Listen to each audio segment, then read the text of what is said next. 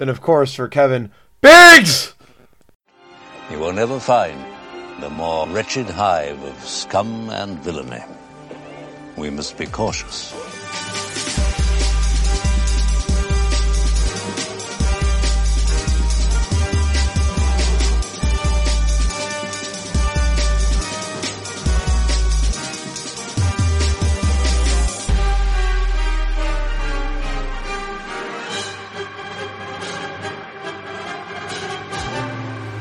Galactic HoloNet, welcome to the Scum and Villainy Podcast. I'm your host, Richard White, better known as Kelvin Tiberius, the Podfather, not very respected pirate lord and less skilled. Anyways, moving on, joining me today is Blair Bunky, better known as Scruffy, the ship's janitor. What's up, Blair? What's happening, sir? I am stoked, dude. Also joining us today is Tyler Tippett, better known as Starslinger, the hero of the Empire. What's up, Tyler? Should mention, I guess, you're the cook. I have to remember everyone's jobs, and it's getting difficult to actually keep everything together. But you're the cook, I think. I am the heroic cook, who is a little browbeaten, but I'm back. Also joining us is Dr. Bob Randall, the ship's computer, better known as Major Juggler. Bob, what's up? I'm back. It's good to be on.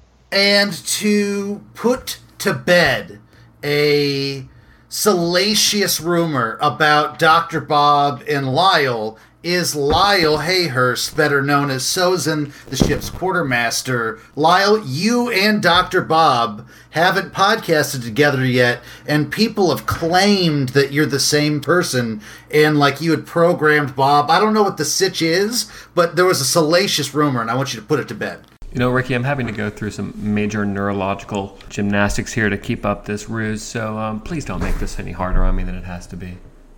So I just want to say it would have been great if Bob would have started answering questions when I asked it to Lyle.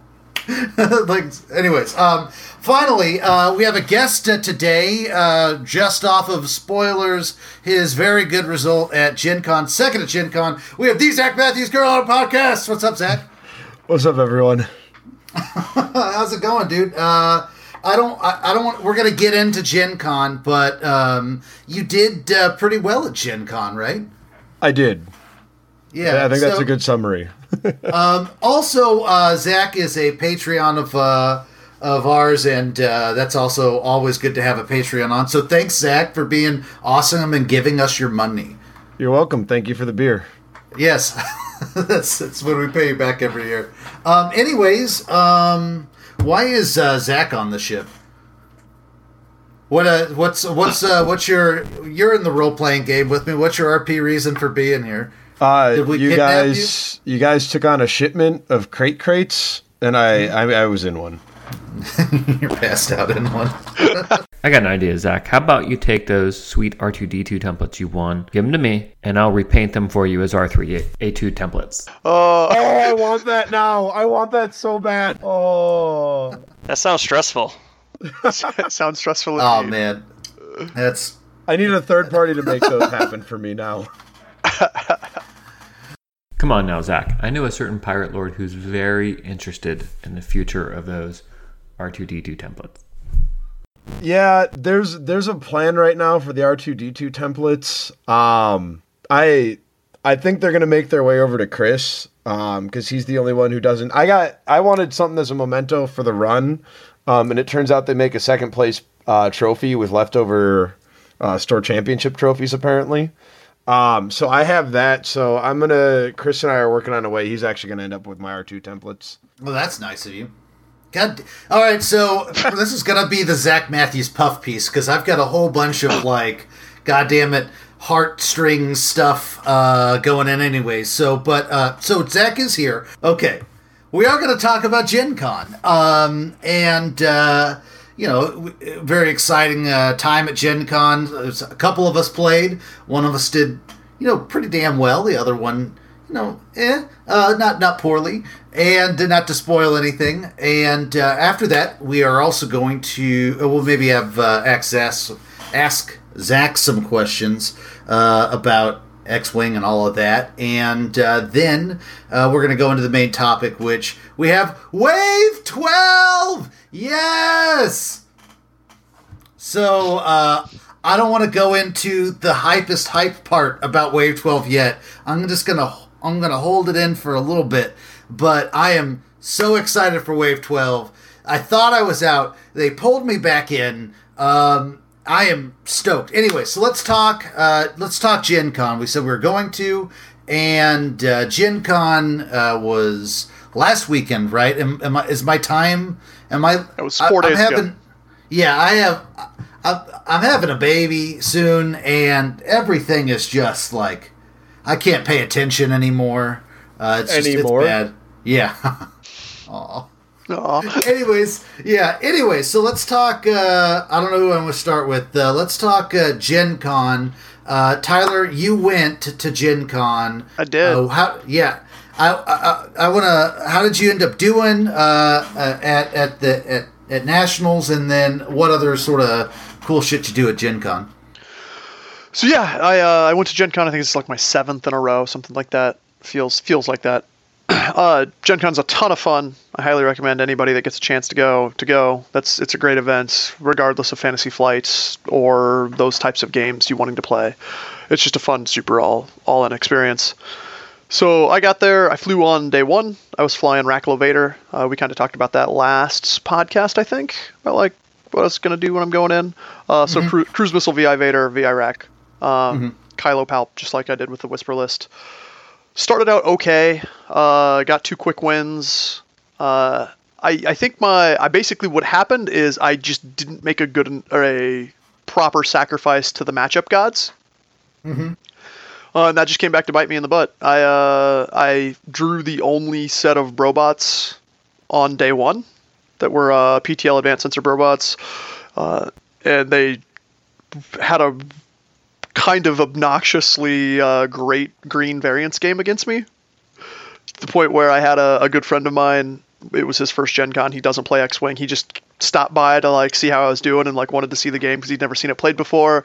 And I shot this IG-88C for like the 4th turn in a row and did no damage when I was getting all hits. And he was just like, "Natty's bitch, I got this." And he's like, you keep shooting this, right? I was like, "Yeah." He's like, "But you're not doing any damage." He's like, "I know, Adam. I know. It's super frustrating." He's like, "Well, but have you tried doing damage?" Yes, I have. It's not working. We're talking, I missed with a 5-dice cruise missile that was all hits and crits. I got this. No big deal. Won 2 more games. My last round was against Kyle of the OCX guys, running triple jump masters, which is just not a great matchup for Desi plus single ace that needs actions. And that was also another one of those. He was the only triple jump in the top 20-something tables. So, which is kind of frustrating because I was looking around and seeing a lot of stuff that I match up really, really well with.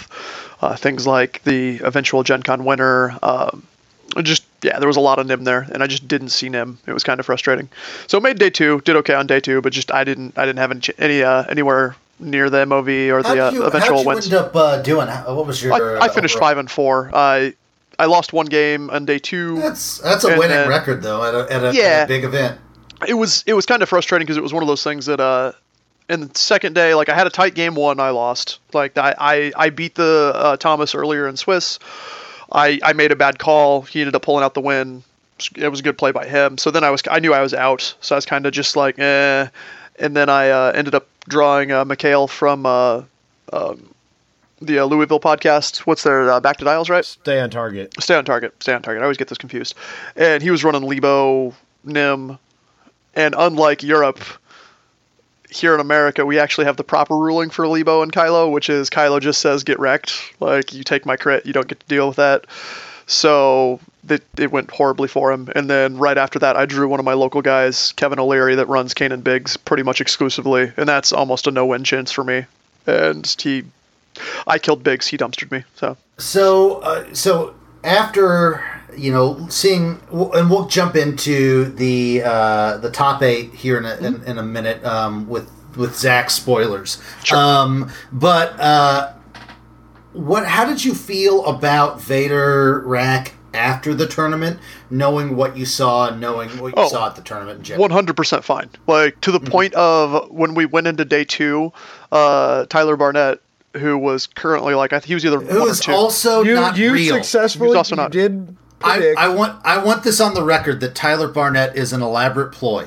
But it's Not true. only- It's a ploy by Chris Allen. No, He hired- not only is Tyler real, Tyler, you did predict that Tyler would go undefeated in Swiss. You just had the last name wrong. Okay. That could be true. This is literally the setup. Tyler watched the end of my first round game because he went, if you won, I was throwing my next game, so there was no chance I had to play you first round of cut. Wow.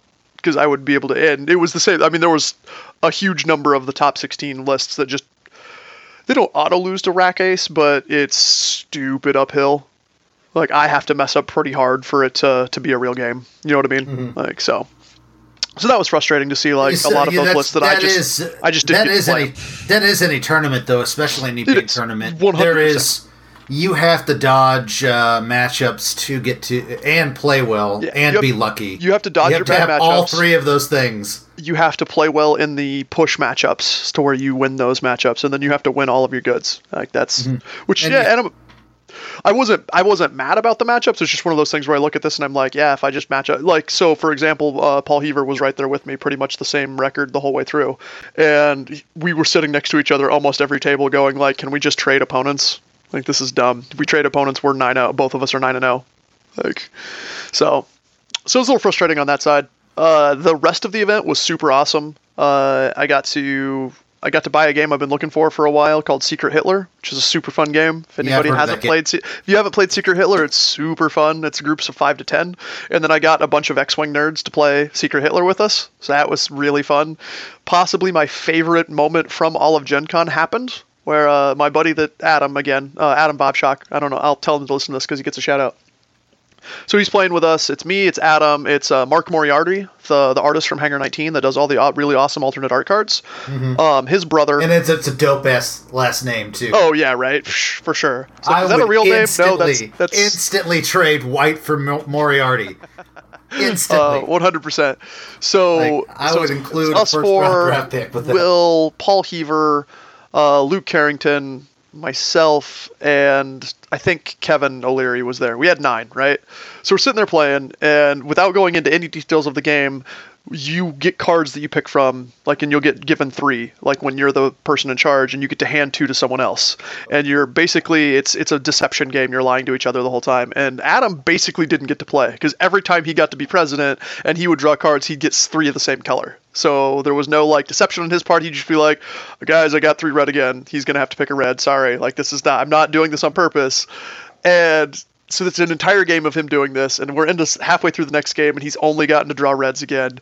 And he finally draws a blue. And, like, we've mathed it out. He draws the only blue left in the stack, right? So he gets 2 reds and a blue, and he's so happy. He's like, guys, I get to prove that I'm good. See, I'm gonna give him 1 and 1. He's gonna have a blue and a red. He can flip a blue, and he hands it to Paul Heaver, who has been absolutely quiet the entire game. And Paul goes, no, he lied. He gave me 2 reds again, and flips the red over. Now I'm dead at this point, and I see the fact that Adam drew a blue, and Adam's just mind breaks. He's, what's going? No, I gave him a blue. He's lying. And just Paul, just straight faced, like, no, he gave me 2 reds, guys. I had to put another red out there. Like, it was beautiful. I don't understand that, but that's amazing. For the people who played that game, that was an excellent story. Paul was Hitler, and we didn't know that. Paul was Hitler, and we didn't know that. Yeah, I feel like we should by at this point. Yeah. We knew that in Milwaukee. It's true. It's true. All right, so that was your favorite non-Gen Con moment. No, non-X-Men Gen Con moment. Okay, let's jump into Zach. Zach, hi. Hi. How's it going, man? You went to Gen Con. Was this your first Gen Con you've been to? No, you should know that. Lyle interviewed me in 2015 and put me on your podcast when I made the top 8 in 2015. That, I just want to go ahead and tell you that would require me listening to things more often and remembering things. You also gave me my first internet shout out. It was very exciting. Oh, actually, you have told me this story. I have. Yep. There we go. Quality audio from the Scum and Villainy podcast. Anyways, so you're at Gen Con. What are you looking to do at Gen Con since you've been to so many? What are you looking to do at Gen Con that isn't X-Wing? The big one I want to do this year was just get a demo in for L5R. The setting looked so cool. I've heard good things about the LCG. And like this might be heresy to some people. Like Game of Thrones doesn't really do it for me. And Netrunner really never jumped out. So just for people who don't know, L5R is Legend of the Five Rings. Oh, yes. And it's an LCG by Fantasy Flight set in a fictional universe based off the Far East. But yeah, so I demoed that and I was actually super happy with it. So I went back to my local game store. And then the other one for me, I mean, at Gen Con, it's just I'm in the Midwest. How does that game compare to the original? I never played the original. Okay, well, cool. Tyler Barnett said when they were doing let me back up. When they did the demos, they said, forget everything you know about the old one. I spent part of the day tending to Tyler Barnett, who is real, or allegedly. Your alternative theory is that he's a battery-powered robot, and that's why I got assigned to him. So we sat down and we did a demo, and he did say afterward that it was rooted in the original game, but sufficiently different. He said as a fan of it, he appreciated the new game. So take that for what it's worth. Yeah, I never played the original one. I was a Magic the Gathering junkie loyalist forever. But like L5R just looks so cool. And then there's a lot of yelling in L5R. I didn't do that in the demo besides my normal speaking voice. But I'm looking forward to doing some yelling like as part of that game. That seems really cool. Otherwise with Gen Con, it's just, I'm in the Midwest, I'm in Milwaukee. So like for me, Gen Con is like mini worlds because I get to see, all my buddies that I see at tournaments all the time. Like Tyler and, Nick and Zach from Hangar 19. So really that's just what it is for me is go around and hang out with buddies, and just kind of screw around with a bunch of other nerds. Yeah, it's always that kind of stuff's always a bunch of fun. I want to go to Gen Con so bad, but I keep finding ways not to go for the last 3 years. It's been something come up, I procreated, that sort of thing. Yeah, I actually wasn't going to go because I went on a personal trip to Europe this year with some of my buddies. And when I threw it up there, I'm like, oh, I can't go to Gen Con. Luke Carrington was like, no, that's unacceptable. You're staying with me. So that's how nice. Come I was able. Yeah, Luke is an awesome dude. That's how I was. That's have you seen the A-Wings he did for us? I have. Have you seen the ARC 170 he did for me? Yes. It is. Although I feel like Tyler's got us because he's got the ultimate engine upgrade rack. That one's been my favorite out of all of them. Yeah. So actually, real quick story about that ARC. I was on the fence about audibling back to Fairship Rebel 1 at the last second with just selfness thrown in there because I love formation flying rebels. And I got down there and I was like, crap, I forgot my ARC in Milwaukee and I'm not playing some unpainted ARC that's not the one Luke made for me. So I guess I just got to fly Biggs, Lorik, Miranda. And that's kind of what kept me on that list. Okay, all right. So that's what an awesome transition. Let's talk about what you flew. What did you fly going in? Right. So let's talk about the Fairship Rebels, since you're uniquely qualified to tell us about the iterations of it. Well, this list is the Ego, for one, because it's Missile Miranda. It's similar to the list I flew when I won Crossroads in 2016. Okay, but pretend I don't know what that is. Okay. So yeah, I can see how people. You don't have to pretend. He doesn't know what that is. Right. No, I do. I'm just kidding. Well, I mean, hold up. Yeah, sure. Okay. Anyways, but like I'm an idiot. It's not unfair to compare it to Fairship Rebel. The original Fairship Rebel was it was just some abusive rebel ships tucked under the Biggs bubble. Was kind of Jerry's version of FSR1 with some really intelligent tweaks for that meta at Worlds and post Worlds. FSR 2 really uses that Lorik Biggs engine to, you have to shoot Biggs, but Lorik's protecting Biggs, and then you have these other ships that are way more problematic under the Biggs bubble besides these two, and you really can't pick off Lorik because he wants to reinforce every turn anyway. So it kind of, your opponent doesn't get to make decisions with their fire priority. They're basically always forced to make the worst decision when shooting. Now, my understanding is the standard version is Lorik Biggs, Captain Rex, and Jess Pava. Yep. Now, that is not the one that you flew. Right. I had Lorik Biggs Miranda. I mean, from my design standpoint... why'd you make that change off of it? It was actually... Well, one, when I played FSR 2... people who have followed me playing X-Wing for a while will note there's 0 stress control elements in the list I brought.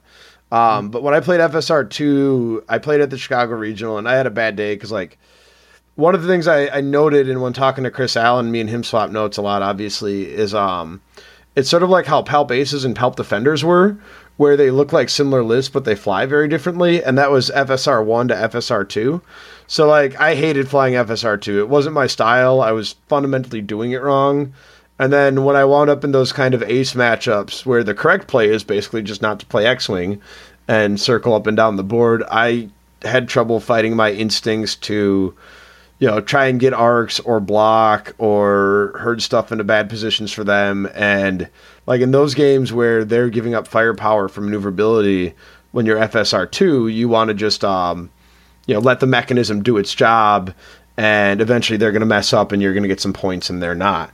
So what I actually did is when I went back to, Nathan and I were talking list building a lot, and he'd kind of push me. He's like, you should look at some higher cost ships with more capabilities so that you can leverage more decision making out of them, and help you in the end game more. So like I look back and I remembered the list I flew in 2016, which was Miranda, Biggs, and Braylon. And that was sort of my starting point. And I was like, okay, well, I'll cut some points to get, bomblet generator on Miranda. And then I had Ray at first to sort of help out the missile alpha strike. But the points just, like, it wasn't lining up. It was awkward and clunky. So I kind of went away from it. And then I was flying Stress Hog in place of Biggs for a while because I love Stress Hog. And I noticed people were burning the Stress Hog down, which meant that they could be burning Miranda down if they were making the right fire decision. Like, the whole idea of the list originally with Lorik, Stress Hog, Miranda was your fire priority is going to be really messed up because there's no clear right answer. And I wound up being right on that, but also if my opponents had been right in their games, they would have burned Miranda down. I would have been super sad. So, like, Biggs had to come back in. And then, like, Lyle and I swapped notes a lot because he was playing his OP cubed list. And I didn't like the R2-D2 on Biggs. I was like, I thought it limited the list too much, and made you really vulnerable to alpha strikes. So I think it's really hard to justify taking R4-D6 off of Biggs. And then that gave me the points to like look into putting a missile back on Miranda because that list wants to joust. So it makes you much, much nastier in the joust. Yeah, so originally I was on Proton Torpedo and Guidance Chips. And Nathan is, again, who suggested I do Concussion Long Range. And then I had Zach Bart run the math for me because I'm lazy and don't like to do X-Wing math if I can avoid it. We have a computer for that. Right, yeah, that's Zach Bart for me. So, and he was like, yeah, it's 80% for 80% odds for 4+ hits. And I was like, sweet. I am super sold on that. And then Wookiee Commandos on Lorik with the spare point, because you don't want to not bring a crew on Lorik. Like, your crew options are just too good to leave Lorik without crew at all. So Wookiee Commandos is I'm cutting points. Like, that's your minimum threshold on them. And yeah, so that was the list. And kind of how it evolved and I came to it. Cool. So you're running that list, and how did you do did you fly day 1 or day 2? Day 1. How did you end up doing? I went 5-1. Cool. As with all crates, my only loss was to another crate, Tyler Barnett. So you dropped to your robot friend. Something like that. No, he had to let him get 6-0. So my buddy, well, had you guys released the podcast, I totally would have not colluded to make sure that a Tyler went undefeated, just to respect Tippett here. But no, in my playtesting with my buddy Alex Mogeson, we were running a lot of Nim, Dengar Nim, because we knew that list would be popular. And he flies Dengar very different from Tyler. So I was able to do serious work to his Dengar with the bomblet generator. And just wear down the Nim in playtesting. And I went for Barnett's Nim first, based off what I had run into with Alex. And that was like the wrong decision, and Barnett and I talked about it a bunch afterward. So when me and him had a rematch in the top 8, I went after his Dengar first, which wound up be the correct decision. Because shout out... Oh, go ahead.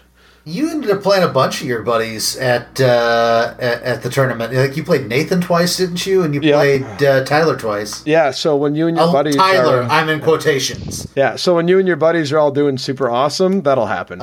Yeah. So yeah, on that point, Zach, I'm interested in what you guys did to prepare for this tournament. I mean, all of you did really well. Did you guys play on Vassal? Did you share lists? Like, what was your preparation for it? So yeah, asking for a friend. We constantly swap notes. We're very constructive. We really look at and analyze our games. Like Chris and Travis do this a lot more on Vassal than I do. I get on Vassal from time to time. But like Nathan and I will do this in person, is we'll back games up. Like if we dial something, we're like, oh, that's clearly suboptimal and that's going to end the game. We just back it up and we cheat, for lack of a better description, to be like, all right, what if I did do the optimal move? Like one of the things, for better or worse, I'm like super forgiving as a player, because it doesn't do me any good to be like, oh yeah, I do really good if you forget to take your actions here, if you massively F up. Like that's not a useful note for practicing for a tournament. If my opponent screws up massively, I'm in good position. We all were on a lot of different archetypes, testing different stuff. Like Tyler was there when I was authentically playing FSR2, because I thought I'd be on it.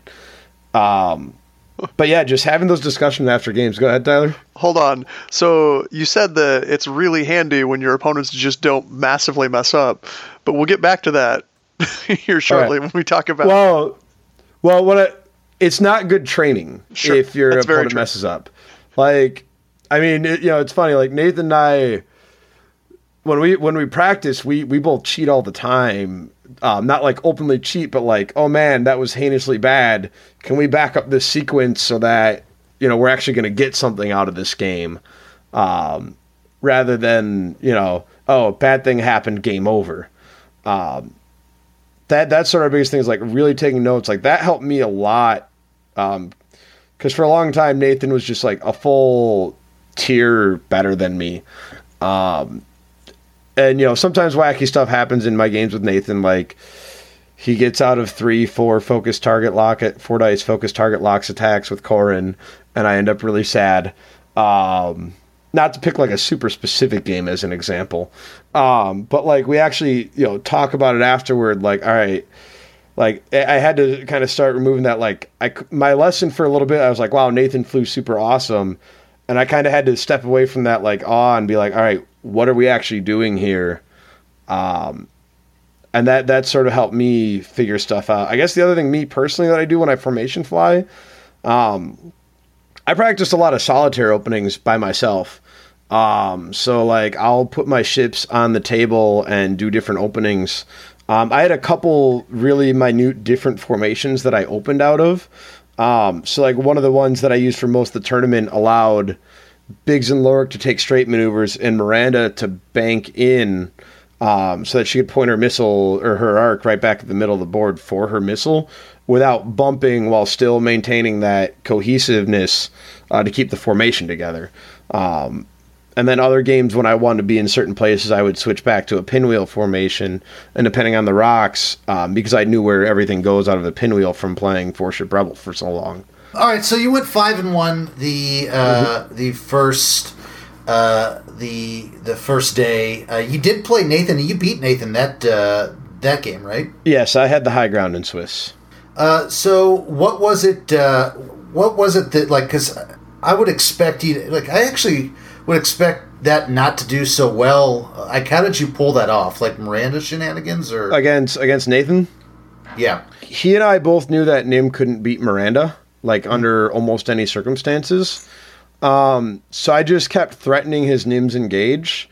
And Nim can go down really quick to that list. Like, you know, if Corin's trying to be cute and be out of range of Miranda, you know, he's range 3, so he's shooting at Biggs, and he doesn't have fire control system, so he's maybe doing a point of damage to Biggs, if he's lucky. And then if Nim tries to engage at the same time, like Lorik and Miranda can get meaningful damage on him. So it's kind of like herding cats, I guess, where I'm just constantly threatening him, and he wants to dive away, and if he keeps diving away, final salvo, I win. If he tries to get in close to me, you know, I have Miranda can always give up a die, or, you know, with their front arc, make it 4 or 5 dice. Because I grabbed the target lock on Corin on turn 1, so with long range scanners. And you really don't want the Miranda shot with Lorik follow up. Like, that's normally approximately a win for me if I get that. In our game in Swiss, that's what happened. Is he decided he had to come in with Corin. Nim had sort of dipped out because I had threatened Nim. The combo of Miranda and Lorik got a shield on Corin, and because he was pointing at Miranda, the bomblet was going to be where any of his regen moves were. So he advanced sensors 5 forwarded. Miranda kept her TLT on him, so I had a 4 dice TLT followed by a 3 dice TLT to get 2 damage in on Corin and kill him. Nice. Ah, God, killing Corin just feels so satisfying. All right, so you make it to day 2, and that was before the cut. How did you do in those rounds? I won a tight game against Ben Fowler, who he made the top cut with Nim, Fenrau, and Pela Batani. So that was a cool list. Had a little bit of plot armor. He put Fen range 2 in Arc of Lorik, and it went super bad for Fen. Then I played Nathan. Stream caught the end of that game. And then I actually played Nate more. At that point, I was 3rd overall in Swiss, and he had Ray Miranda. So I was like, I think the correct play, if I need to win this game, is to chase Miranda, but I just need MOV. So I kind of just went for his Ray. And I did make a mistake. He made some really awesome moves, but I was just trying to get MOV on Ray, so I wound up killing his Ray, and I actually did lose that one. So that was one of our exceptions. Him and Phil Horney were the 2 non-crates to win games against crates, but also I went into that one knowing I didn't have to win. So I'm giving a little asterisk to that one. That's an asterisk. Yep. All right, so let's break down the top 8 here. Let's see here. Does someone want to give me a breakdown of the lists? Sure, I can do that. So yeah, number 1 was Nathan Idy, as you guys know, and he was rocking Captain Nim, Bomblet Generator, Havoc Title, Twin Laser Turret, VI, Advanced Sensors, Genius, and Engine Upgrade. And of course, his co-pilot was Nathan's favorite ship, Corin Horn, Push the Limit, Engine Upgrade, Advanced Sensors, and R2-D2. That's a 96-point list, so a 4-point initiative bid. Zach, as you guys know, came in 2nd. He's already talked about his list. Andrew Bunn was top 4. He's up in Seattle, and he was rocking his favorite version of Paratani with Asajj Ventress, Mindlink, Matsurazzi, Ben Rao with Mindlink, Title, and Thrusters, and a Scout with Mindlink and Rid Cargo Chutes, 99 points. Tom Buis also placed top 4. He had 2 pirates with the Slaver. The pirates both had TLT, scanners, and cruise missiles, and the Slaver had Vorlom, Zuckuss, and Dengar. I really like this list. Tyler Barnett of the Carolina Crates podcast also placed top 8, and he was rocking Nim Dengar with Captain Nim, VI, Auto Blaster turrets, cruise missiles, bomblet generator, Havoc, advanced sensors, and Genius.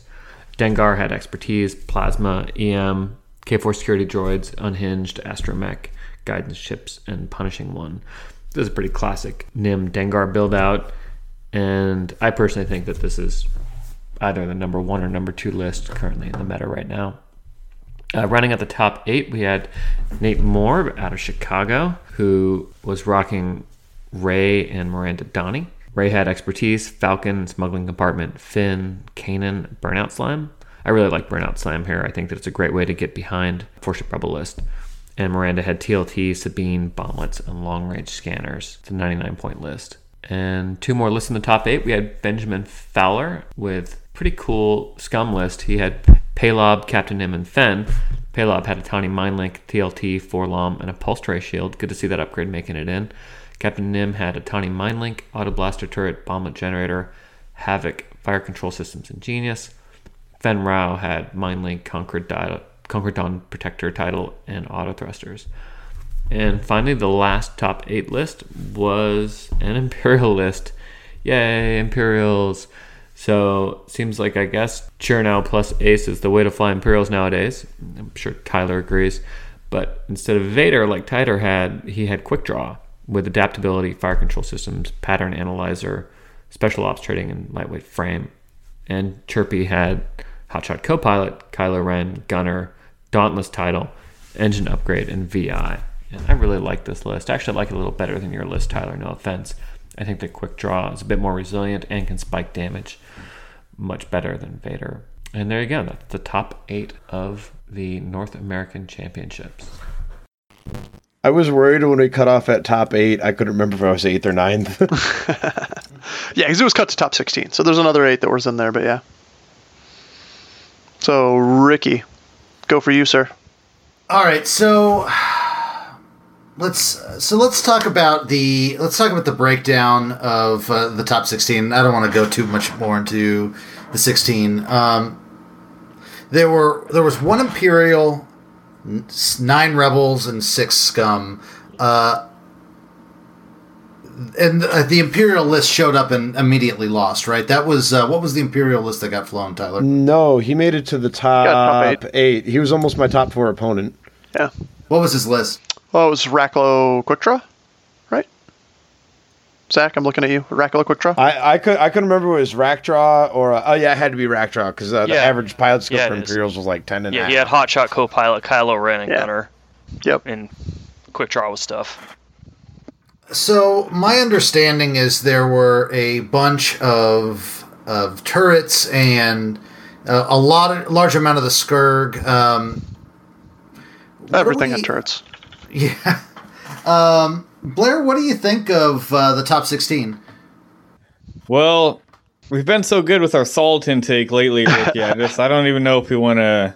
I mean, okay, so let's just try and be objective. We already know our feelings here, but let's try and be objective on the things of note. Well, in the Reddit thread, a guy named Sicer9 was basically like expected turrets and bombs, saw turrets and bombs.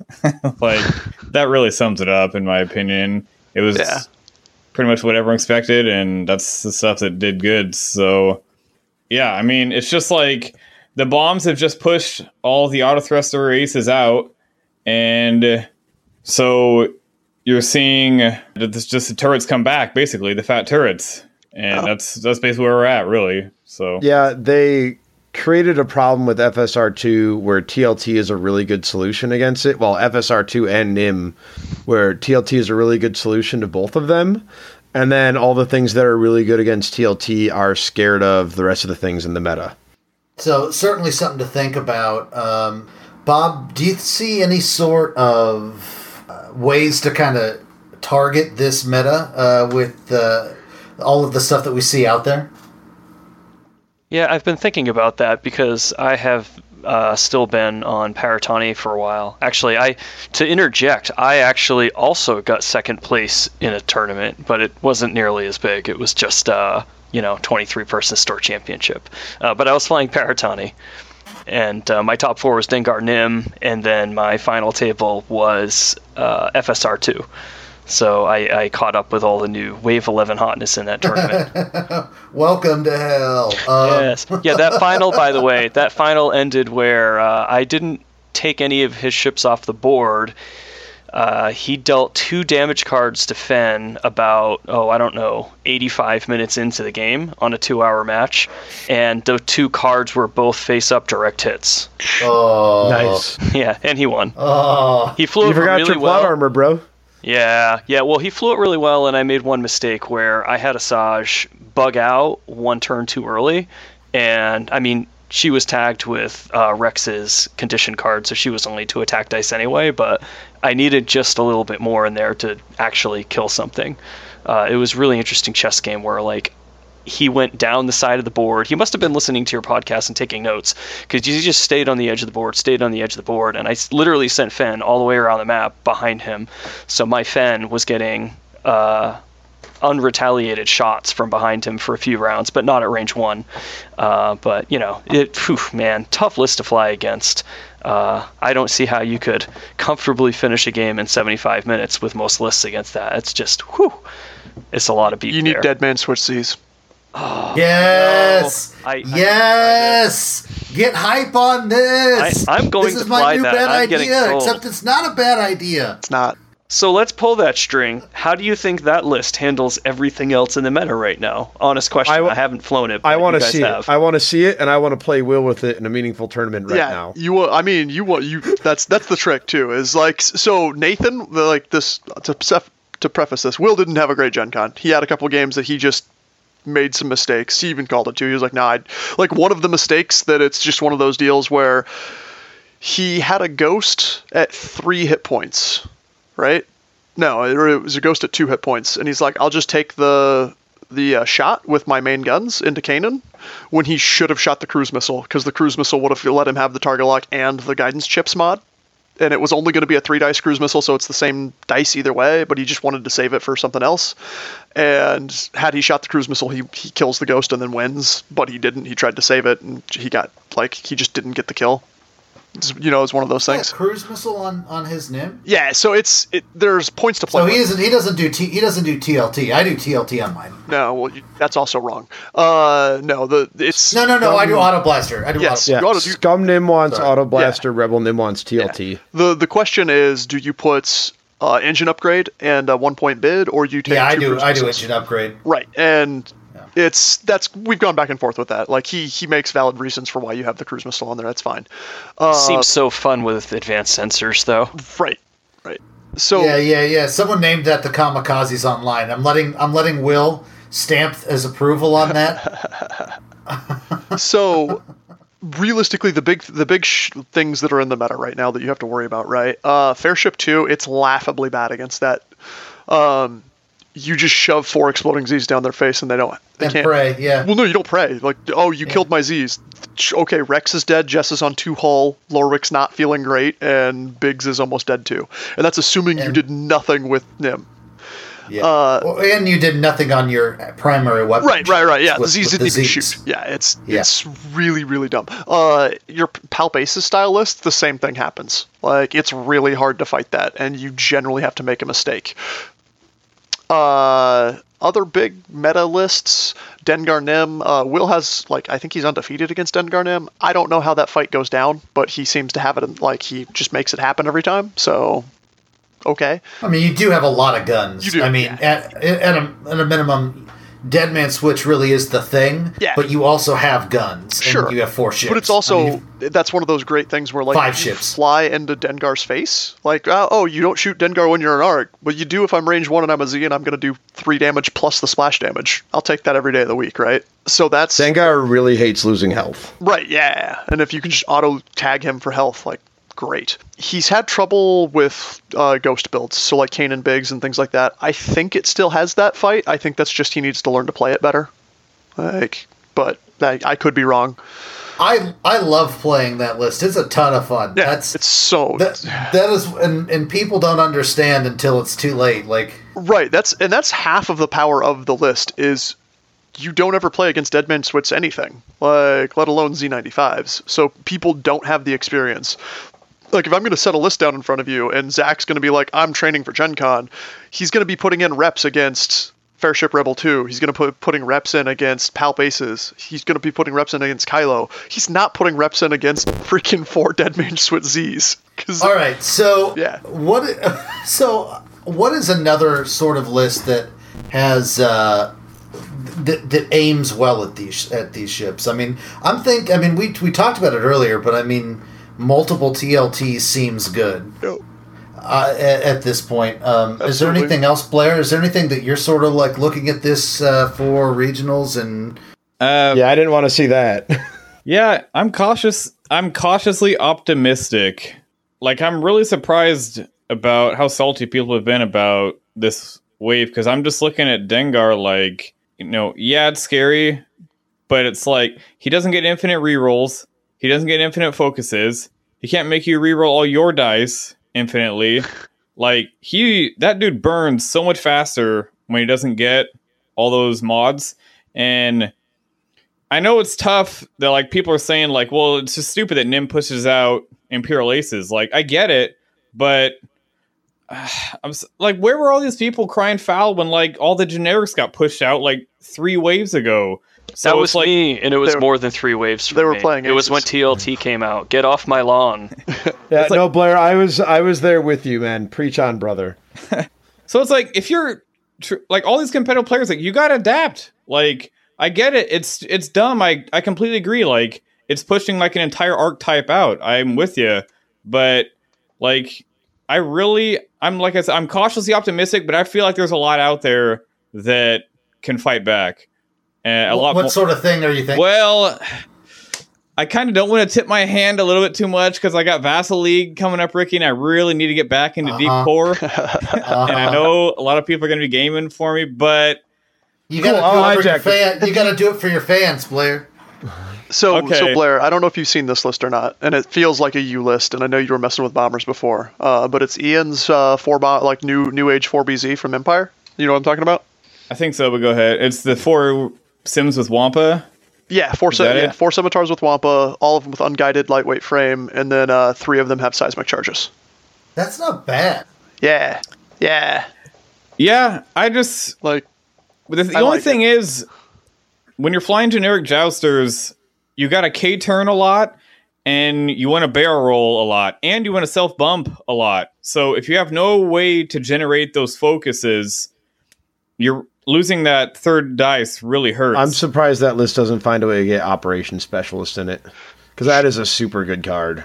Yes, it is. Yes. It's one of us. One of us. One of us. Yeah, by the way, the Fairship Rebels list that I played against had Operation Specialist in it, and I was flying Paratani, and I tend to fly pretty defensively, which is why the game went like 80 plus minutes before I even lost a ship. And he would shoot at me, and it's like, great, he did no damage, and somebody else gets a focus token, and it just goes down the chain. So he could bump all of his guys. Even if I bumped with my my bump master, he would still basically kind of get all of his actions after the first one missed. That's a really good card. Handy. Yeah, that was the original version of FSR2 that I was on. It's really funny just how many focus tokens you end up with when your list hits like a wet noodle. Yeah, and he K-turns. Like, he K-turns his entire list, minus the Wookiee, obviously, and then suddenly they all end up with focus tokens. Oh. So if you want a 1 point better than that, when you get into Epic, you can do things like this, but you can put an Operation Specialist or 2 and Mind Link all on the same list, and then it's super dumb. And I was going to offer an answer to Ricky's question with the Gencon list. So my top 16 opponent was Andrew... I'm going to butcher Andrew Bunn. Yeah, with Dash Miranda, because Dash can both of those can sort of just run away from the list they don't want to engage, and Miranda has bombs, of course, for the weird aces that slip through, and she can also pinpoint kill a ship out of the FSR formation to get points when she needs to. So I think that list is like still super strong.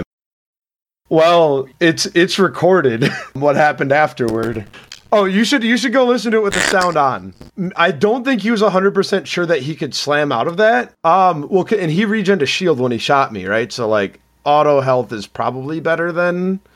Okay, so he had killed my Miranda the previous turn because he had initiative. So he finished burning down my Miranda. He had a damage card on him from eating my concussion missile early in the game, but otherwise like full shield. So my Miranda got 2 damage back on him. And then Lorik woke up and I think Lorik might have gotten a second damage card in on that turn of shooting. So he goes to, I fly Lorik right into him because he was pointed just slightly towards the exit to the rocks. And he took a too hard, I believe, away from me. Dropped a bomblet, and it looked like he probably could have, I wasn't super sure if he could have slammed out of there or not. I was already mentally gauging what Lorik's next 2 turns looked like. But yeah, so he regen, did a point or two, and I got the range 1 shot with Lorik and Wookiee Commandos and got 3 or 4 damage through to kill his Miranda. Yes. Yeah, it was. I went back and watched it because I have a little picture now on my phone of Lorik standing alone there on the stream.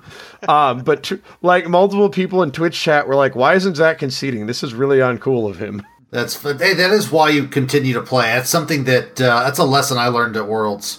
Yeah, that 180-degree arc is super strong. So, all right. So let's talk about the final game so we can move on to the new wave. So let's talk about the final game. You're matched up against Nathan Knighty, who is a good friend of yours, right? You like to say he's your adult. Yeah, he's my adult. He would be like a brother to me if my actual brother didn't just give me an entire plate of subs. Because Eric is the coolest brother in the world. But yeah, Nathan is my supervisor to make sure I don't get into trouble. Nathan's like the Highlander, though. He's been like stealing people's souls for a little bit. He's got mine. I'm not a real person. He's the mimic. He's the mimics from Edge of Tomorrow, is what he is. All right, so you're playing Nathan, and he's a good friend of yours. And Nathan's got Corrin Miranda, right? Corrin Nim. I'm sorry, I just lost it there for a second. So he's running Corrin Nim. To me, with those bombs and everything that he's got, to me, my initial reaction, and a reaction that I read online, was that you should have jousted, or not jousted. You should have fortressed up. And I want to go into that, and I want you to kind of like, why didn't you do that, and what are your thoughts on that? So 2 reasons. One, I didn't have enough reps with that list to actually do the fortress. Like I hadn't done it yet, and Tyler was right there. We didn't need a repeat of Chicago. Exactly. I mean, I offered him to go to final salvo if he wanted. Just skip all that in final salvo. He said only if you could use Corrin's double tap, and I said only if I could use TLT, so he declined, and we decided to play the game. Okay. So, one, I won the game in Swiss, actually playing the game. Sure. So, like, seems advantageous. 2, Corrin can regen just by putting around. Miranda needs to shoot. So, like, I think in my head, if I tried to fortress, it seemed like he'd probably be able to get into a good spot with Corrin to shoot. Also, if I fortress, he can like bump into me with Corrin and keep, like, if he gets in close enough, bump, shoot, and have actions if he wants to like crash into that, and then that turns my bomblet off. I sort of figured, and he knew, like, if you watch the game, he kept being just outside of range 3 with Nim of Miranda. And that wasn't because, like, he was misguessing maneuvers. He did not want Miranda to get shots on Nim. Because Nim shooting Miranda is just, like, totally irrelevant in that matchup.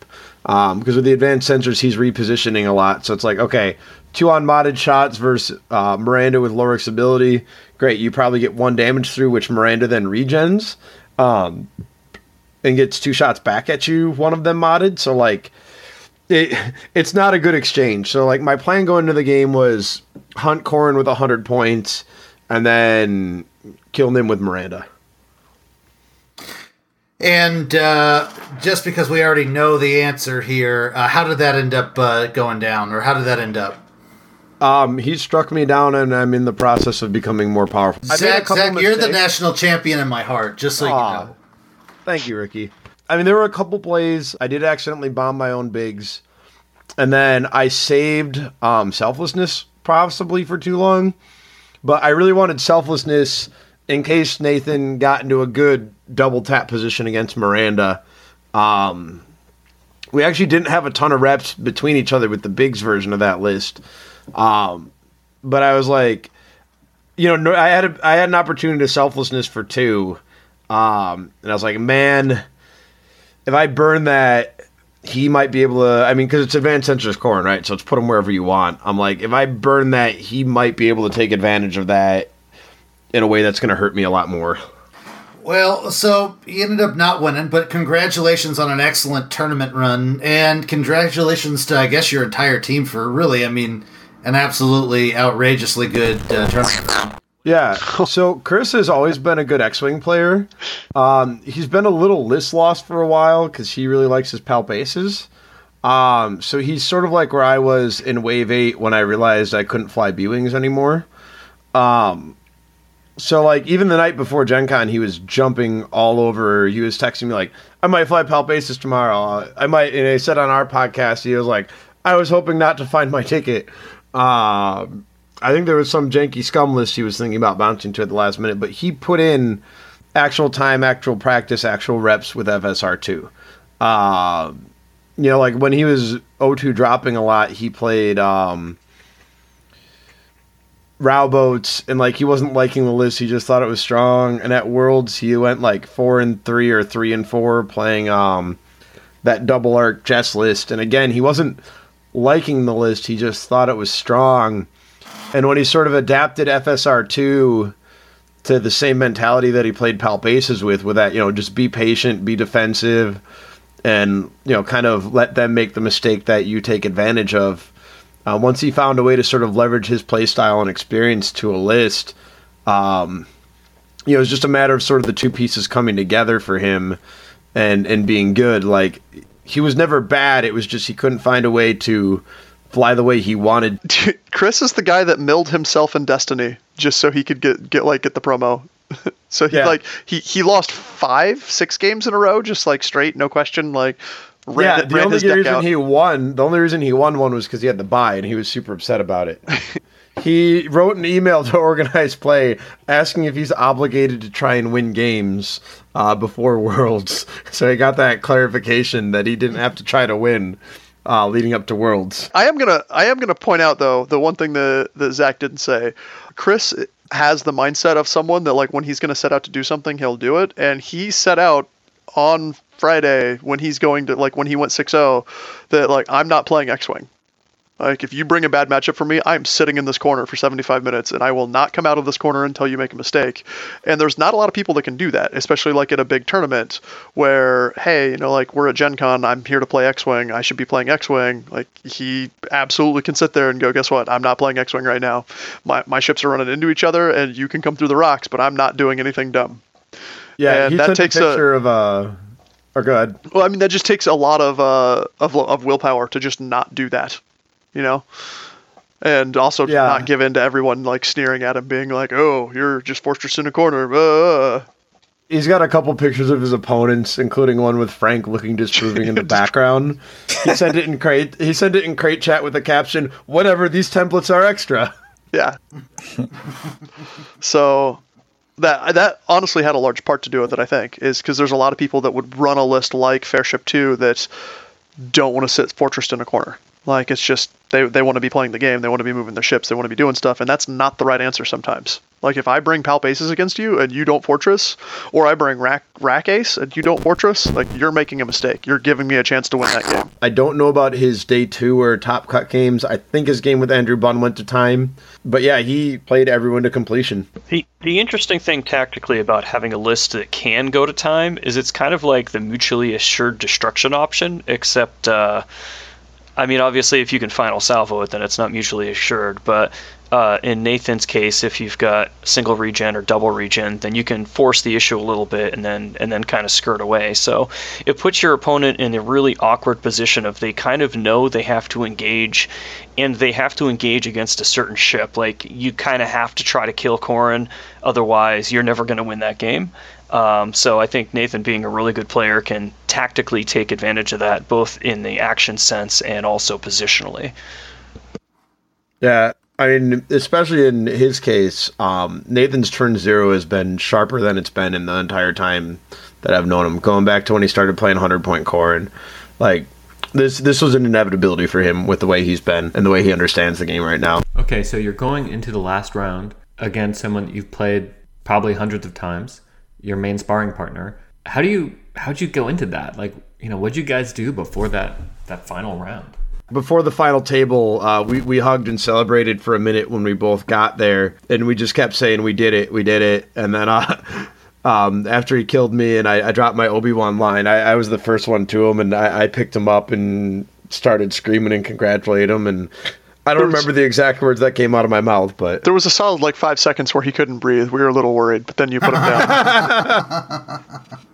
I was so happy for him. I wasn't even thinking about him getting the monkey off his back, because I've been there for so many wins of his. I never took second at an event before until like 6 weeks ago. I've taken second to Nathan in 3 events in a row.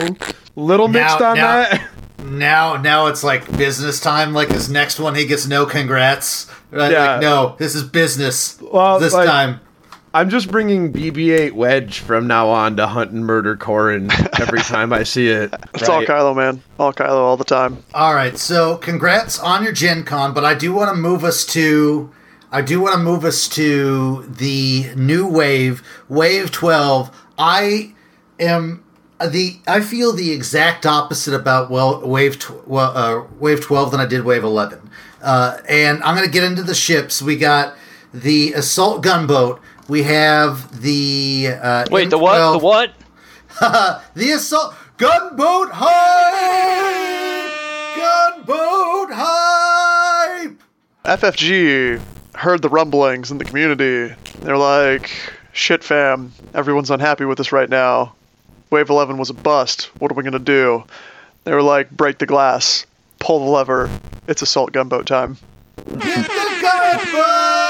So what was really great is at the in-flight report when they announced it, they announced the not crate gunship, the Camigula or whatever it's called, the Sheathipede, and we're all sitting there like, man, so they're going DPU. What random jank are they going to pull out for the Imperials here?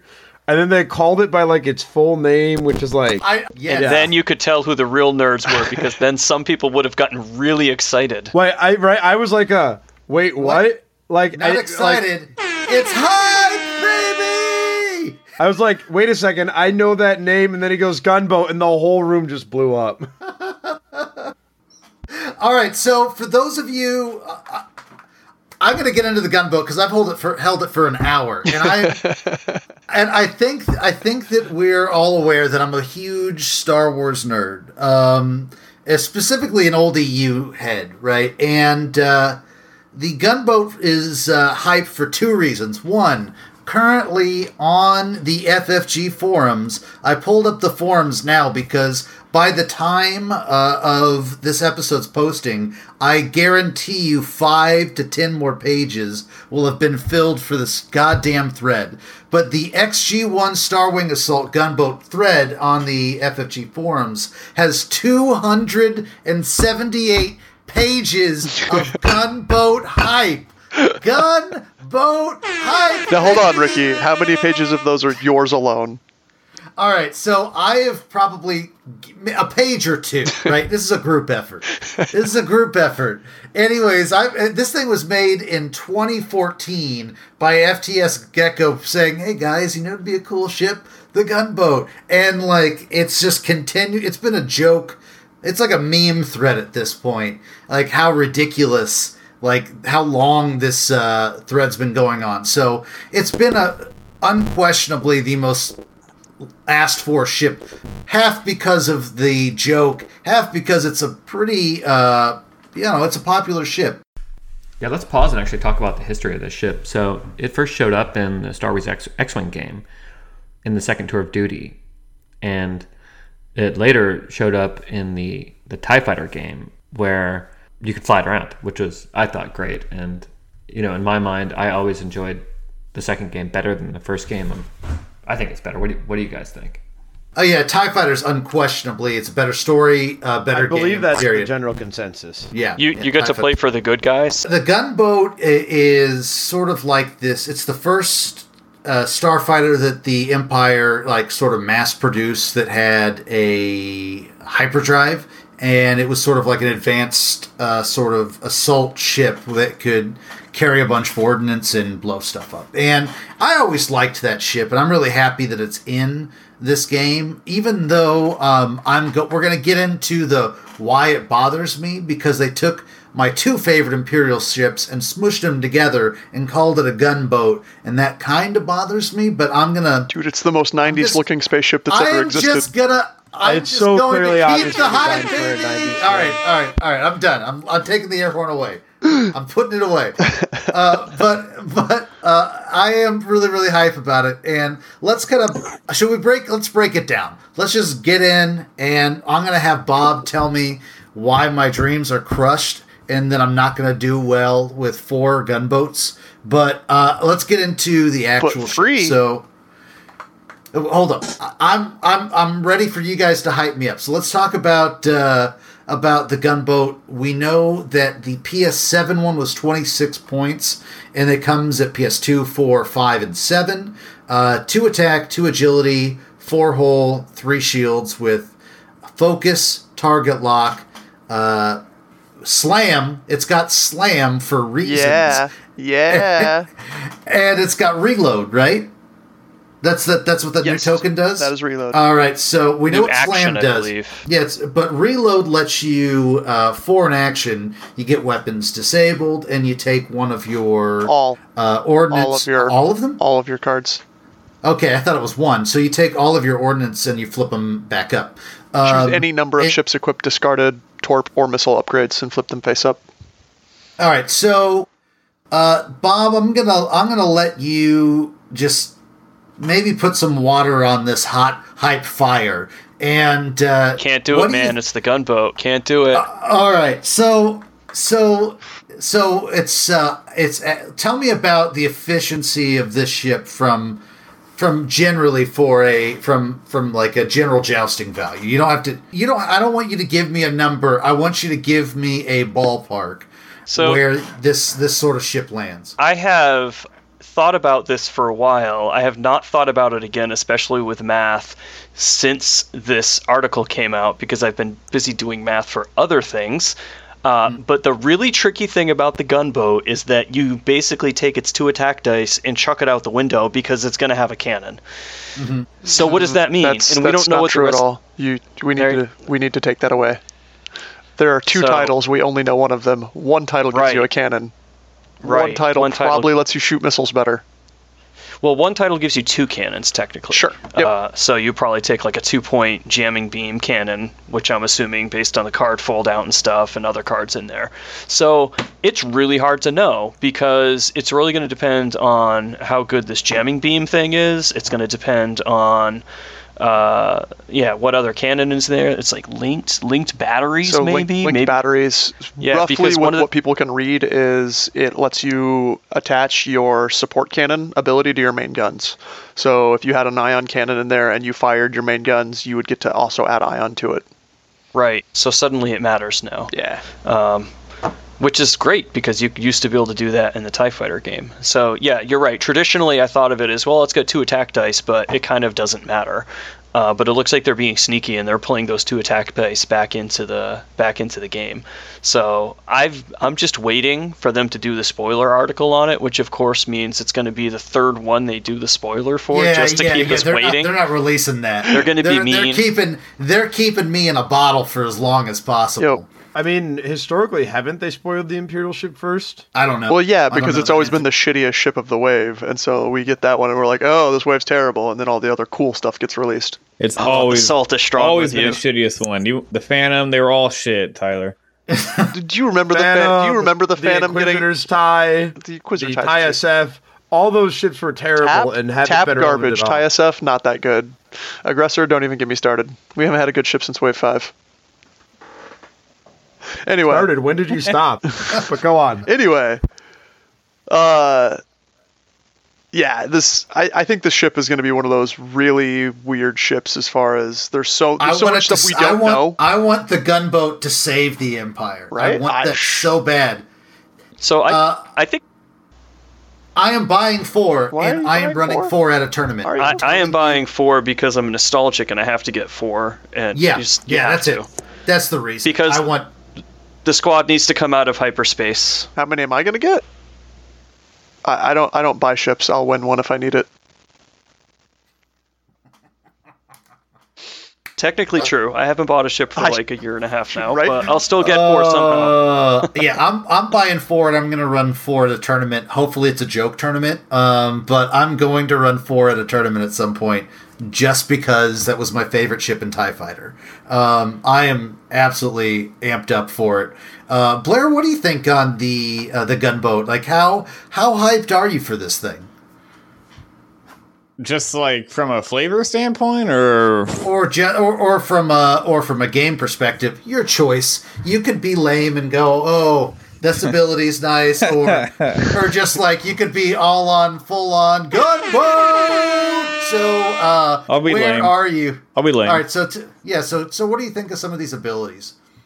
I mean, it's definitely very interesting. It's going to be hard to get a full grasp of what it's capable of until the full spoiler, but yeah, I mean, Slam, I think we've more or less seen that Slam is very, very, very good, and it's going to be interesting to see like how good when you have to like actually point and shoot at something, but that potentially could be pretty awesome, I think. So I'm, again, cautiously optimistic. Seems like there's definitely some potential there. Yeah, this is definitely the first ship that it says hit and run all over it, because you can shoot your missiles, and then next turn you can fly away, slam, use advanced slam to reload. Yeah. The only drawback there, I guess, is if you take advanced slam as a modification, you don't have your guidance chips. Yeah, you don't get chips. So this is going to be one of those things where, like, I really think that other title is going to make or break this ship. Like, the cannon title's cute and cheeky, but, like, you need hyper rapid. No, I don't. Because you need, like, what's it supposed, like, if you're wanting to make a cannon mount ship that only fires 2 dice cannons, maybe? It would let you shoot with cannons, I guess, when you have weapons disabled tokens. I mean, that's it. Sure. An interesting control piece with flechette cannon, I guess.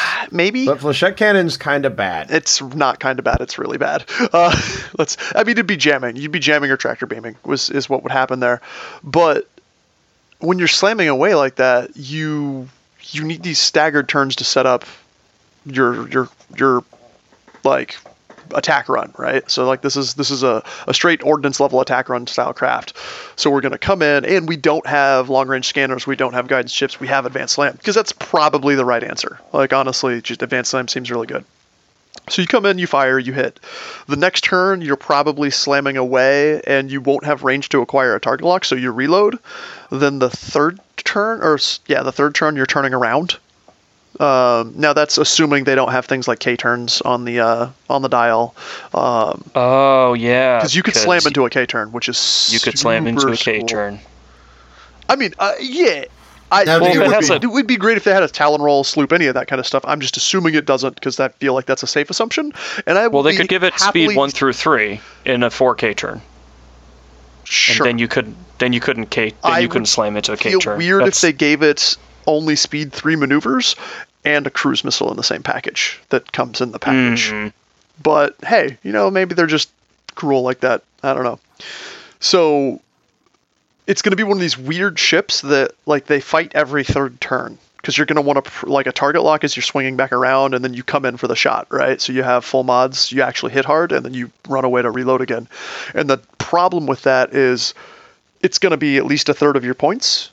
Yeah, the cost efficiency won't be there unless there's something insane. Sure. Well, I mean, yeah, like, you just looking at the PS7 guy, he's going to be a third of your points. That's just the way it's going to work, right? So now 60-ish points of your list has to be able to fight or run, as well as a slamming ship, for those other 2 turns out of the 3 that it's not really shooting. That's my trepidation with the ship. Now, that other title could totally blow that out of the water. I mean, we could have all kinds of craziness. You could shoot a missile and a torpedo at the same time. Like, who knows? The sky's the limit. So, talking about the slam title with ordnance reminds me of what people originally thought the TIE Phantom was going to be, where it would shoot every other turn with 4 heavily modified dice. Sure. And run away. Yeah. Those sweet summer children.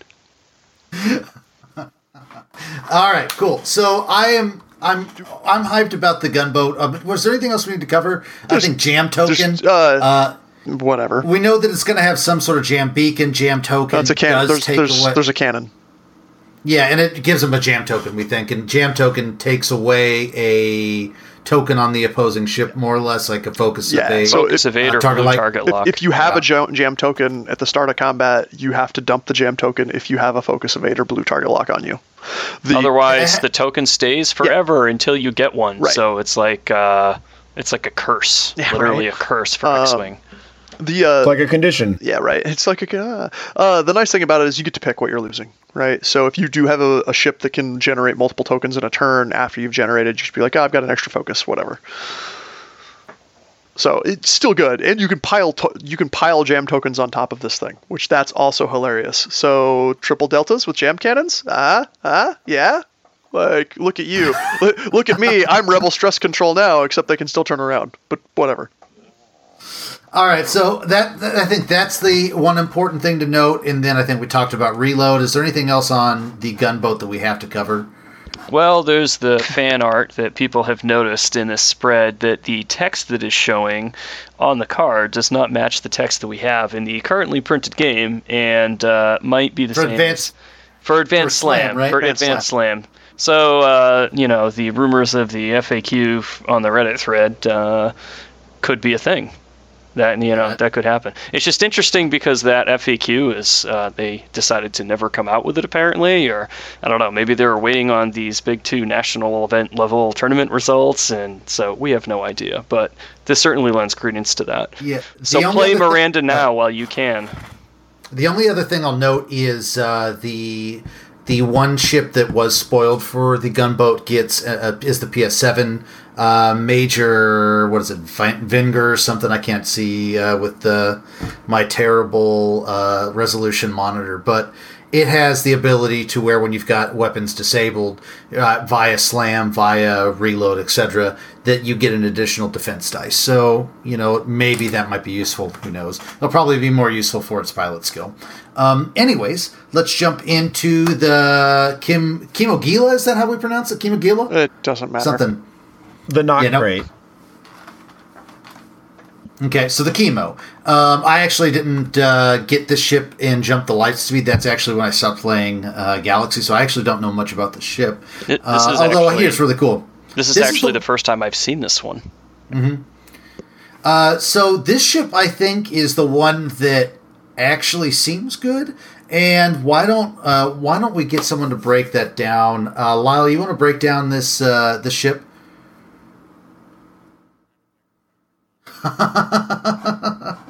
All right, Blair, you want to break it down?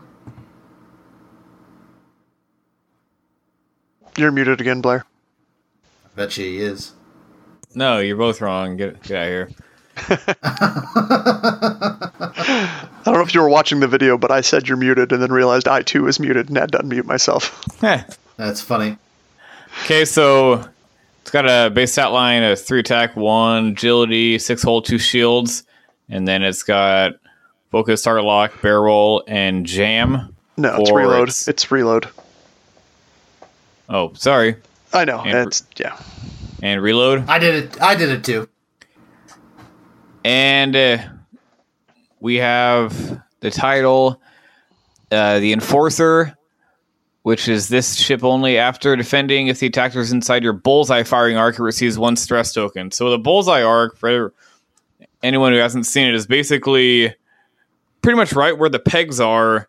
It goes straight out. So it's almost the size like a range ruler, basically, sticking out from the very front of the ship.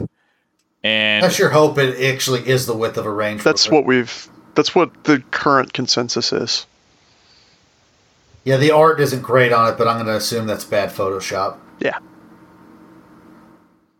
But anyway, so explain what it does. So the reference card for the bullseye arc is when attacking, the defender is inside your bullseye firing arc. The defender cannot spend focus tokens to modify defense, dice, or evade tokens to add evade results. So it's kind of like an Omega Leader type thing. Seems good. It's not as good as Omega Leader, but it's still pretty good. If you have special abilities that allow you to do stuff, you can still get that, which is... Yeah. If for some reason you brought like elusiveness and had dice rerolls. Blair? Hold on, I have a question for Blair. So, Blair, I know you're looking at the stat line because I'm looking at the stat line the same way. It seems like it might be good against aces. Are you feeling warm? You feeling ready to feel that love again? So, I mean, what do you think the PS3 is gonna cost? 2022? It's Scum, so 19. I wish he wasn't right. Let's assume 22 for now. Yeah. Well, it's got a 4K, so it's hard to argue that it's worse than a B-Wing. So It can actually get around a big base yeah, ship. it can actually This get is around a probably big good. ship. So, yeah, absolutely some potential. Yeah, it can get around a big base ship, and it can do damage to an ace and arc. And that Enforcer title shouldn't be unique. It would be way cooler if it were not unique and I could spam it. Okay, let's think about this for a second. You can put Yeah, that yeah, how stupid good- Enforcer title on the PS8 guy and stress everything and cause them to also all take damage or lose all their tokens? Come on, get out of Yeah, here. so tell us Go about, on, tell us go about on, that guy's no. ability. Yeah. Tell us about that guy's ability. The fact that I'm just never playing a Crack Swarm again? Is that what that ability says? I think that's what that ability says. So basically, after you shoot someone, every ship that's in his bullseye arc, which if he's at PS10, At range 1 to 3. sure, So yeah, right, yeah, within his range band, range 1 to 3. So what is basically you put the range ruler right in front of this stupid ship, and everything that it touches either chooses to take 1 damage or loses all its focus and evade tokens. Oh god, that's so Oh wait, gross. and he's titled, so they're all stressed too. Well, the Because- title would only work on the defender. Sure, that's fine. I don't think those technically interact, but yeah, it's still terrifying.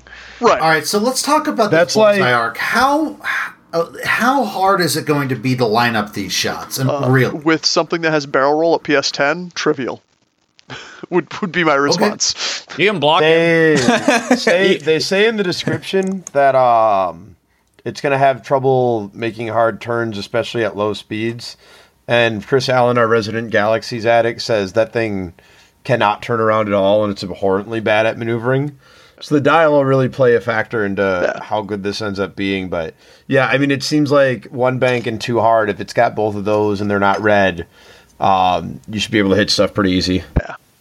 And even like if you just have the 3 hard too. Like if you have one of the hard turns, barrel roll puts you back very easily. If you have the banks, it's Yeah.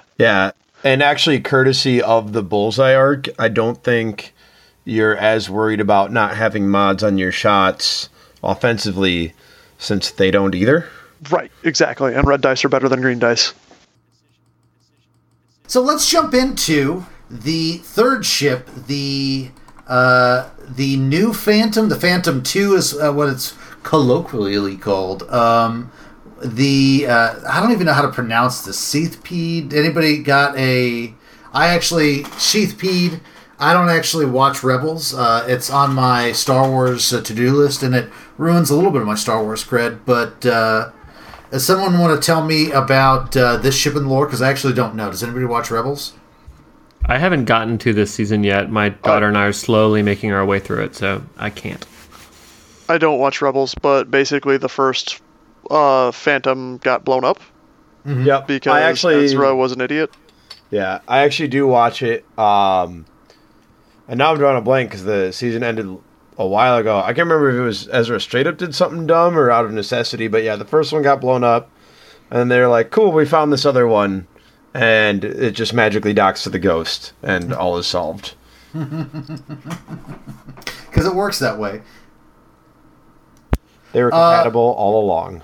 So the interesting thing is it's like another Phantom. So it does dock in. You can poop it out just like you could the old Phantom, and it does have a new ability when it does dock with the Ghost, because of course it is tied to the Ghost, and that is you get a reinforce token instead of no. How's that work? No.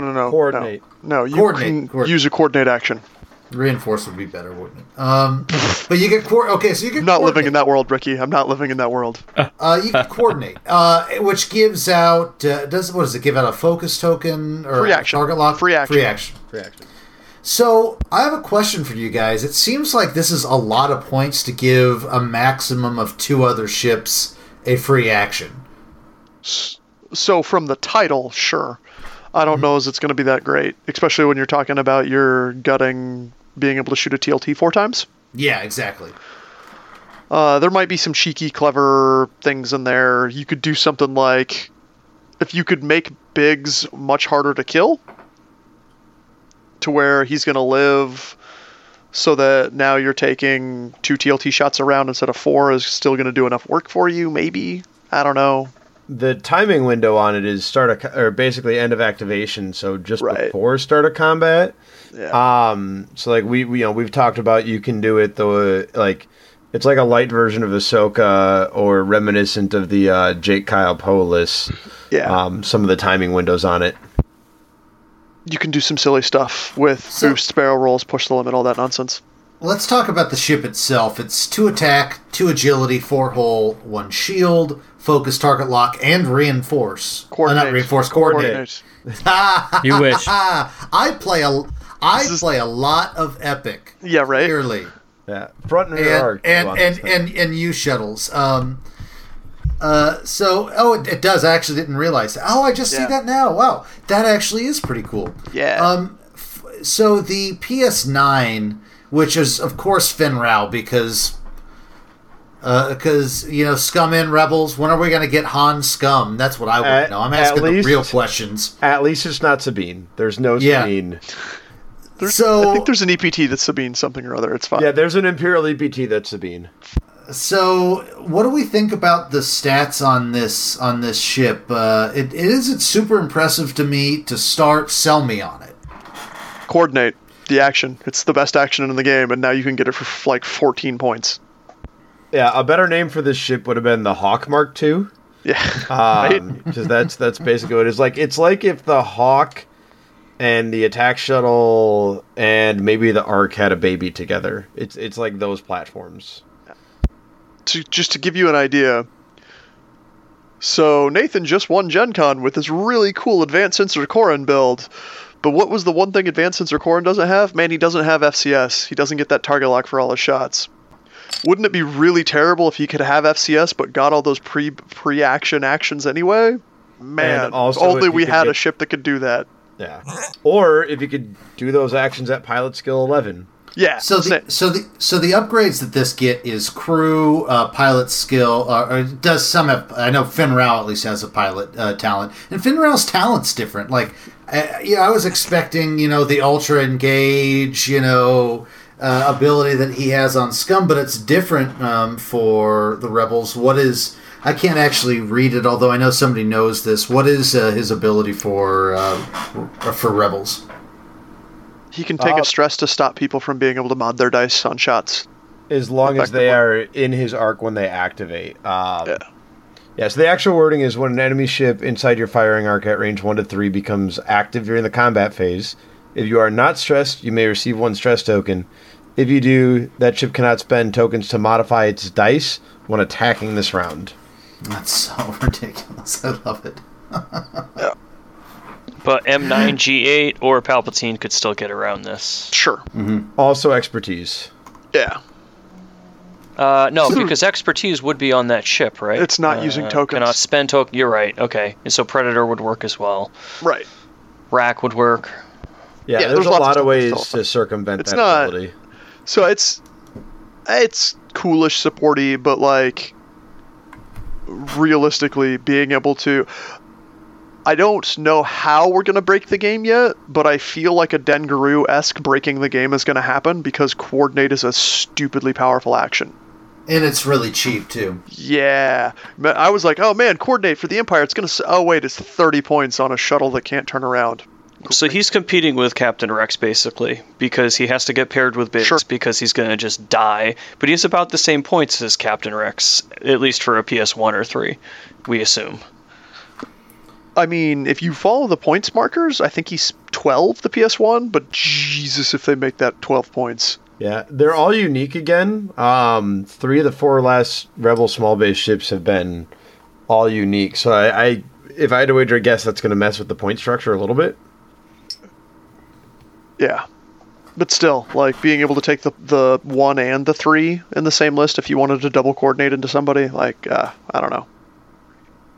That seems sick. I like that. It seems so dumb. I mean, So- if you take the 1 and the 3 or whatever, I mean, you can make one of them a stress mule and then put inspiring recruit on the Right, other one. sure. That's the other thing you can do with this thing is it's a cheaper stress hog because you can put Gunner R3A2 on these things. It's not quite as effective as the arc because it's not gonna have that 3 dice attack on the second shot. But oh well. It's just cheap double stress. Yeah, right. And the rebels did need help. So Right, yeah, they needed all the help. So, Blair, does this sort of ship slot into any of your rebel swarms or anything along those lines? Like, are you chomping at the bit to run this? Because, you know, I the points work for your style of list. Well, I don't. They're all unique, like Zach said, so. I don't know, a lot's going to come down to the dial and what the abilities are, blah, blah, yada, yada. So, I mean, unless something jumps out at me, I'm not really too excited until the full reveal. So, nothing really yet, no. All right, so is there anything else that we have to cover on this ship? I mean, I'm pretty excited about it, but So I can't visualize it. I personally don't visualize why this is amazing. the one thing, but I'm also bad, so yeah. So the two things on it is, like Tyler and I were saying, it hasn't been figured out yet, because we need to see more. But the other thing I do kind of like about it is theoretically, if the Fen Rao ability is any indication, like this ship will care about arc, which so do the other two ships, and I don't know. I like small base ships that care about arc. Yeah, coordinate's really strong. That's really the bulk of it. I mean, that's so okay. So Ricky, let's kick this back to Wave 1, right? Okay. Wave 1, there was this card called Squad Leader, and it was really good, right? I never thought it was good. No, it was good. Terrible. But Tyler, you thought it was good because you didn't know how it worked. No, Yeah, I do know how it works. Hold I on. never Let me liked- get there. I never Jeez. liked- okay. Everyone, I'm muting you all. You slash me all. All right. Squad Leader was really good, except the people you wanted to use Squad Leader on were always the highest pilot skill ships in your list, and you couldn't, right? The only person that could really take it was Vader, and then you're giving up one of his actions to give someone not Vader an extra action, right? So it's like it's backwards. So if you could have your PS1 guys giving Hal Runner extra actions, that'd have been really freaking sweet. Oh wait, you can now. Yeah, the biggest cap on coordinate right now is that, like, the Rebel, like, if you look at their ace ships, it's what, like Jake, Corrin, and Poe. maybe Poe. Yeah, Yeah. but it's like, Well, no, so think about potensity. Like, think of the potensity Poe, where he's Yeah. boosting every turn, right? But now he can also target lock and focus if he needs so to. he could conceivably do damage. He actually does damage now. How, like, that's terrifying. And, I mean, you're gonna take bigs anyway, so it's like cool. You just don't get to shoot at Poe for a really long time. Right. Yeah, and Biggs has R2F2 because that's still a card in the game, and now he has 3 agi and focus every turn because you can just give him that extra action. Okay, so I'm taking back my earlier thought on it replacing Rex and FSR. What about it replacing something like Ahsoka in the Corrin, Ahsoka and Biggs type of list? Yeah, that was the first place I looked at it. Because like replacing Rex and Oh my God, FSR, this you thing don't want to very hit out like spec. yeah. Oh yeah, right That's there you it. go. So now, like, that's one side of it too, and I know a lot of people have like, so Zach, that Oh was my your God, guys. first thing you went to, right? Was Guys, it's it was happening replacing again. Ahsoka, but having really low pilot skill coordinates is also really powerful because of all of the bombs that are in the meta currently right now, and there are still action bombs getting dropped on people, and now when someone places an action bomb in front of your ace, you can just barrel roll them out of the way at PS1. Yeah, This that was guy- a major strength of Strident that all the crates were on for a really long time. Right, for sure, exactly. This guy with op spec and double and R3A2 is going to be super duper good with A-wings. That's all I Yeah. can think about. Come on, guys. But legitimately, when you think about it, I was running 25-point Ahsoka with my A-wings as like an alternate op spec carrier. Sure. And this slots in at possibly a cheaper version to do but sort of what I shot. Yeah, no, I mean that's okay. I mean, if you're shooting it, it's fine. So, but okay, now are you seeing the seeing? Yeah, that stuff's there. Yeah, and you could do coordinate into jukes if you right. need. So now think about this too, right? Like, so you have your snap A-wings, right? Mm-hmm. Because they're great. But how many times have you been like with a juke snap A-wing? You've been like, man, I need the boost here. I'm not gonna have juke when I snap. Mm-hmm. Yeah. By the way, the answer is to boost. You boost, and now you also have the juke because everything's fine. Yeah, and for the A-Wings, Zeb is pilot skill 3, so you can, use him as advanced sensors or push the limit, essentially. Mm-hmm. With your A-Wings, because now your A-Wing can target lock too, because that's what they needed. All right, so I'm pretty excited about that ship now. Now things have kind of turned a little bit for me. So let's wrap this up. I'm going to go through each of you guys. Which one are you most excited for? Go ahead. Real quick, have you seen the upgrade cards in there? Because there's 2 that are getting a lot of attention. Okay. Flight Astromech, from what we can read, looks like it does something to do with barrel rolls and not attacking out of arc. So for like X-Wings. Right. And there's that card with a bunch of red that's a unique crew that is starts with scum only. So if you've been following the Rebels show, if you haven't, earmuffs, I guess, otherwise 24-hour rule, it looks like that's probably Darth Maul. Nice. Yeah. So that'll be cool to have him in the game. And really interesting that there's a scum only in a rebel pack. Well, so it's scum only, but also can be taken with Ezra. So like if Ezra's the pilot, then Maul can be on them. Most likely. We don't know for sure because it's not all revealed, but it's a big block of squad building limiting text. Yeah, it's conditional usage. Which is cool. That'll pretty cool to see. And Chopper is a actual astromech, which is kind of neat. Yeah. Yep. I've always wanted to see what he would do as an actual astromech. It's an action. I can't tell exactly, but still, that's awesome. All right, so I'm going to ask each of you guys which ship you're most excited for. I'm just going to go fire off just to kind of wrap this up. All right, so I'll start with you, Blair. Which one are you most excited for this wave? Phantom. Nice. Bob, which one do you like the best? Or which are you most hyped for? I'm most hyped for the gunboat, but I think that the PS8 chemo guy is probably the most competitive. Yeah, I think so too. Lyle, which one are you most hyped for? Yeah, baby. And Tyler, how about you? My body is ready to be thoroughly disappointed by the gunboat. I am also excited for Gunboat Hype! And then Zach, I'll let you let you finish up. I'm pretty excited for the Chemogilla. I've been wrong on every single scum ship to be excited about, so that's probably a really bad sign for the poor thing. But like, if that's the appropriately power cut B-Wing, I'm ready to feel that love again.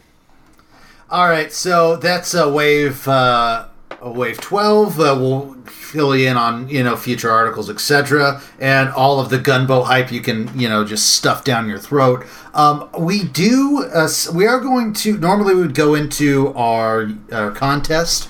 Last episode we did start the alternate format contest where you can submit your favorite alternate format, and we will give you a prize, something involving that format to help you run it or something along those lines. So I'm really, really excited about that because we have been getting an absolute ton of submissions for that, and a lot of them are really, really cool. Like I want to compile a list of all of these that are kind of neat. I mean, Lyle, what are your thoughts? Shout out to Chris Allen for the thing he submitted. Did you go through his alternate format? For that show idea, I guess.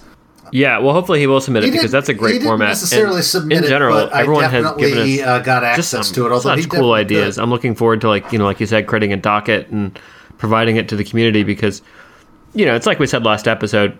X-Wing has great bones. Like the mechanics are so tight. the game is so good, and you can create all these neat variants on X-Wing. And as much as, we want to complain about, Wave 11 or, power creep, I think the fundamentally X-Wing is an amazing game still. And, all these alternate formats really validated that for me. So we want to keep the contest open just because we're really enjoying what we're getting in, and we'll leave it open for at least this week, and then next episode we'll announce a winner. So we are keeping that contest open. Continue to send your stuff to scumandvillainy@gmail.com. That's a wrap for this episode. Does anybody have any shout-outs that they want to do before we wrap a bow on this thing? Crates on top. Mm-hmm. Hey, you guys did have an absolutely marvelous tournament. Let's see if you can repeat it, Nova. Yeah. Even though you had a robot playing for you, we had a robot. We had someone refusing to play. We had a minor, and then I was just happy to be there. Hold up. I don't want to go too far into this, but unless Nathan's on the show, he can't be a for realsy crate. It's not real. Nathan's voice has appeared in multiple episodes of the show. He owns a crate voice has t-shirt. appeared. Yeah, See, he's done interviews. He's done interviews with me, multiple interviews. And whenever Gold Squadron releases or FFG, one of the two, I can't remember who was recording us, Nathan admits on camera that he's a crate. I don't know, man. And he is very much part of the playtest note-taking group that we have. Or playtest is the wrong word, but I think that we just need to get Nathan's dad to get the okay for him to actually come on. Just get the pressure in. Get the pressure in. Poke the bear. Nathan doesn't like to do podcasts. He won't appear on anything if he can avoid it. I believe in your tenacity. Anyways, anybody else? We'll bully him into the Twitch stream next time we're on. Anybody else have any shout-outs that they want to give before we close it up?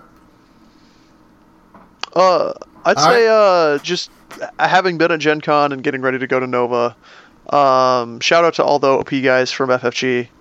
Keep running a good show. All the judges that they fly in, they do a great job. Dealing with us, especially people like Chris, who come up with crazy asinine situations just to get a rules ruling. Yeah, just shout out to Frank, who hasn't murdered us yet. Yeah, for sure. And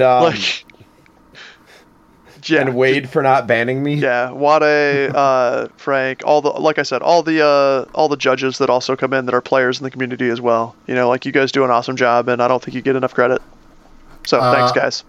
I have one shout out to give, and you know what it is. To the gunboat! Alright, anyway, so I'm going to close this out. Galactic calling it for Blair Bunky, better known as Scruffy, for Lyle Hayhurst, better known as Sozin, for Bob Randall, better known as Major Juggler, hold up, I can do this, and for Tyler Tippett, better known as Starslinger72, Hero of the Empire. Zach, thank you for coming on. I really do appreciate it. You are the man, sir. And hopefully we can get you on again sometime. I'm looking forward to the RPG Sunday. Are you hyped up? Oh my gosh, yes. Yes, we're going to blow some stuff up. I'm excited to get out of this spaceship and to go cause shenanigans on the ground for a little bit. Tyler's got to lie to some people. We're going to treat those Imperial ships like they were other podcasts at Gen Con. Oh, God. So I'm your host, Kelvin Tiberius, better known as, wait, hold on. So we're going to run away from them as quickly as we can? We're going to destroy them without mercy. Okay. I'm Richard Wright, better known as Kelvin Tiberius. Thank you, Galactic Holonet, and good hunting.